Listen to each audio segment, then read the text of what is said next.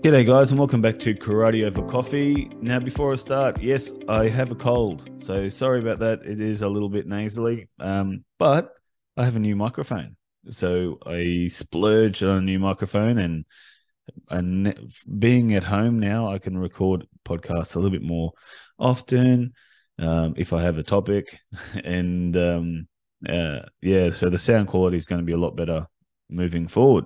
Um, so if you're new to the podcast, or new to me, my name is Shane McMahon, and I've been practicing karate since I was 4 years of age. My father was the first official karate nerd. Sorry, Jesse. But he started karate in the late 60s, and he has been obsessed with karate ever since. So all I really know is karate. I tried a few other martial arts like Aikido and Hapkido over the years, but never karate was first and foremost. Never really strayed away from it. So the longest break I had was for a few months when I moved to Korea, to South Korea. But as soon as I got sort of settled into Korea, I thought I'd take a bit of a break, but no, uh, I got the twitches, so just wanted to find a dojo. So if you haven't listened to any Korean episodes, go back and have a look. They're pretty crazy and funny, but so for myself, I suppose I'm in a unique situation in my experience in karate. So I have been teaching karate since I was 13. Now I'm 40, almost 42. So what, almost 30 years of teaching. And of those years, I mean, a lot of those I am teaching 4 classes a day, 5 days a week. So it's a little different to when somebody says they've been training karate for like 30 or 40 years, 50 years. Yeah, that's, like training twice a week for an hour or hour and a half a session compared to training and teaching like 20 times a week. It gives you a totally different perspective when your life revolves around things like refining a timetable, teaching to different levels and ages, and like evolving a syllabus. Um, so so my dad instilled on me many years ago to think differently, to ask questions. Don't be afraid to be in the minority if you think you're right. And that has always led me and the AKA, so the Australian Karate Academy, my dojo, to be different to everyone. We have no official style, of karate, like a Goju or a Shotokan or a Shitoru. We never wanted to limit ourselves. We didn't want to have the or approach. We wanted the and approach. A Shotokan or Shitoru or Kyokushin or Goju. We just wanted to consume as much as possible without restrictions on being a style of karate. And because of this approach, maybe I have alienated karateka, um, especially through the podcasts, in my Facebook posts and stuff like that.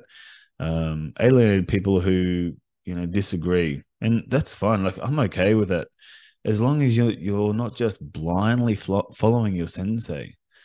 We should all be asking questions, especially around the history of your style or your school or your ruha. Where did it come from? What did it look like before? And why was so many kata and karate changed? I mean, I don't have the answers, but I'm always trying to find out more and more and more rather than just blindly accepting answers. So I put up a post on my own personal Facebook page, um, that garnered a few responses. Nothing like a few, or like 5 or 6, 7 years ago when I posted a question about dropping the Pinan kata. I think that was my very first episode, solo episode without Reese.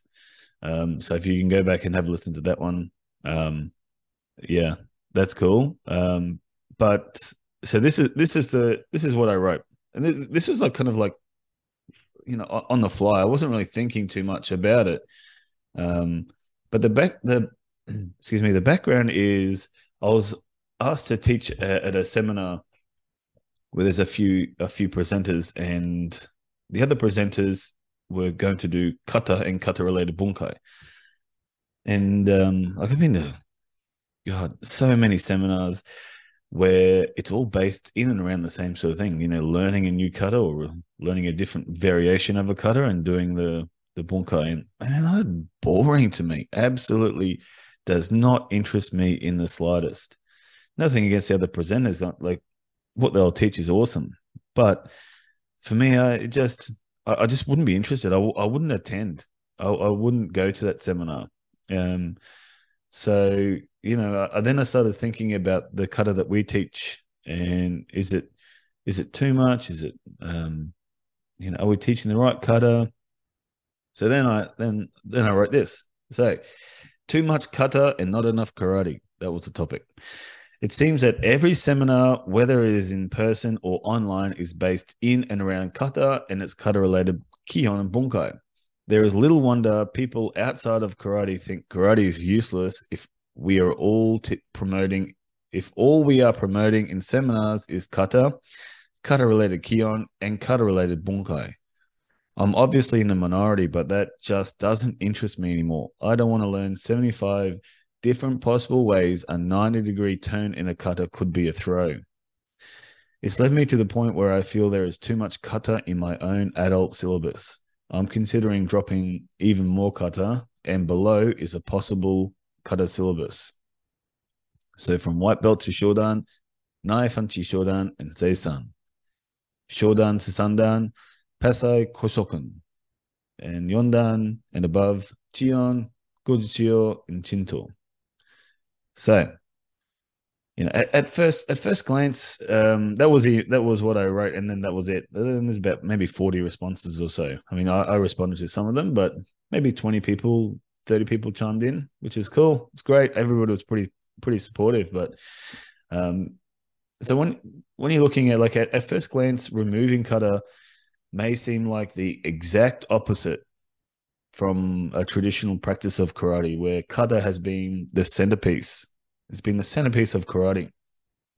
Now, for many years, kata has been the primary vehicle for transmitting techniques, concepts, ideas, movements from sensei to student through the physical practice and also verbal explanations like kuden. I did an episode on kuden. If you're not sure what it is, go back and have a look. Or have a listen. What I wanted to do is what I want to do from moving forward is really immerse myself in a handful of kata that is specific to my experiences, like in shurite. So that's why I've chosen those kata. My sensei Mitani Kazuya, he teaches. He's 90, by the way, still teaching in Chiba, just outside of Tokyo. He teaches Pina Nidan and Naifanchi Shodan as a primary way to teach Kumite. He utilizes the movements in Pina Nidan, like the 3-punch oizuki, moving up, in our style, I suppose, in our interpretation, we deliver the oizuki before the foot touches the floor. If you watch any WKF Kumite, Karate Combat, UFC, they also utilize this movement because it is fast. It's much faster than waiting for your foot to touch the floor. Sorry, I just had to clear my throat and mute it for a quick second. I wasn't pausing for effect. So when we do this type of movement in all of our oizuki, all of our forward movement, whether it's an oizuki or a jodanuke, chudanuke, sotuke, shutuke, gedan shutuke, the hand finishes before the foot touches the floor as it becomes a natural movement. Most modern karate kata, oizuki finishes when the foot touches the floor, or the punch is delivered once the foot touches the floor. But for us, it is delivered before the foot touches the floor. What we are trying to do is build muscle memory for when punching a target, whether it's a moving target like in sparring or kumite, a focus pad or a heavy bag. The punch is delivered before the foot touches the floor. So all of your weight is in that punch rather than when the foot touches the floor, the weight is in the floor and the momentum has sort of stopped once that foot touches the floor. But for us, we're generating power through our fist. So all of our weight is going into the punch. We teach Pina Nidan in our adult syllabus too. Well, the concepts anyway. So the concepts and the movement. So most of our Kion is Oizuki moving across the floor. Single, double, and triple punch movements, just like in Pina Nidan or Takyoku Shodan or Fukigata. Those sorts of movements, moving forward. But the hand must hit the target, hand retract before the foot touches the floor. That is the only Kion that we do for gradings. So our Kion element is small compared to like a Shotokan or a Shitoru or a Shorinu. Our Kion is really based on Oizuki movements. So he also utilizes the for No Fanshi Shodan. He utilizes the rear hand for defense and the front hand for attack. So that's a principle that he uses from No Fanshi Shodan. It's hard to describe over a podcast, but the rear hand is sort of defending your face as you attack with your front hand. So he looks at it as Pina Nidan is for Oizuki, while No Fanshi Shodan is for Kazamizuki, so or front fist attack. Pina Nidan is when you're switching legs, so when you're moving forward, attacking the opponent from a longer distance. And No Fanshi Shodan is for not switching legs. So in No Fanshi Shodan, it's just the one side, right, or left, not right, left. So that's No Fanshi Shodan is more for close range, using a jab type movement like a front fist. When it's when the opponent is closer in.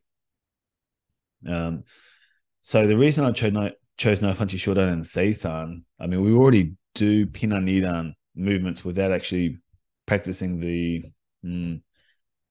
stylized movements in a pattern. So we already practice Pina Nidan and we practice No Fanshi Shodan and Seisan. So both of those are a great foundation kata with some really fantastic concepts and a lot of different kata kihon as well. And having only 2 kata, plus we also have a bojutsu kata as well, a bojutsu kata, bow kata, staff kata. God, I hate saying that word staff, bow staff. Anyway, it means the students can really like sink their teeth into just Seisan and No Fanshi Shodan, and really polish them. For Shodan to Nidan and Nidan to Sandan, we have Koshokun and Pasai, as they represent the shuri style kata and have unique elements not found in other kata. There are many versions of both of those. Kusenku, Kenku, Koshokun Dai, Koshokun Sho, as well as Chetinyaru Kusenku, Chetinyaru Kosokun. However, we'll only practice just the one Koshokun and the one Pasai. Mostly the Pasai is known as Oidamari Pasai, and Koshokan is a Koshokan Dai. So they're the versions that we'll practice. And lastly, Sandan to Yondan and above, we have Jion, Gojishio, and Chinto. And again, these have unique sequences that are actually really great kumigata drills. So there's techniques in those kata that aren't found in other kata. And the kumigata are flow drills that are unique to each kata as well. So Jion is not a shuri-te kata or not a shuri kata, but I learned a version through Kinja Hiroshi Sensei, a version from Hanashiro Chomo, who was a sensei of Kinja Hiroshi. And I really love the Oizuki movements and the feet movements, the transition movements in Jion. it's got some fantastic movements in it, and actually excuse me, can't say it, punching Jordan in some movements. Let me just have some coffee. Oh yeah, that's better. So it's like Itosu didn't want me to say punching Jordan, but so yeah, in a version of the Jion that we practice, it is Jordan punches. Um, and Shinto and Goju have some really awesome, unique movements, and it's also a way to preserve the versions of kata that Kinja Hiroshi was teaching. There's not many Kinja Hiroshi students left. Some claim to be Kinja Hiroshi students, but they don't practice Kinja Hiroshi karate, whereas Mitani Kazuya does, and through Mitani Kazuya we do. So we utilize the principles and concepts and techniques from those versions of the Kinjo style kata, and that's a big reason that I'm keeping the kata to those versions.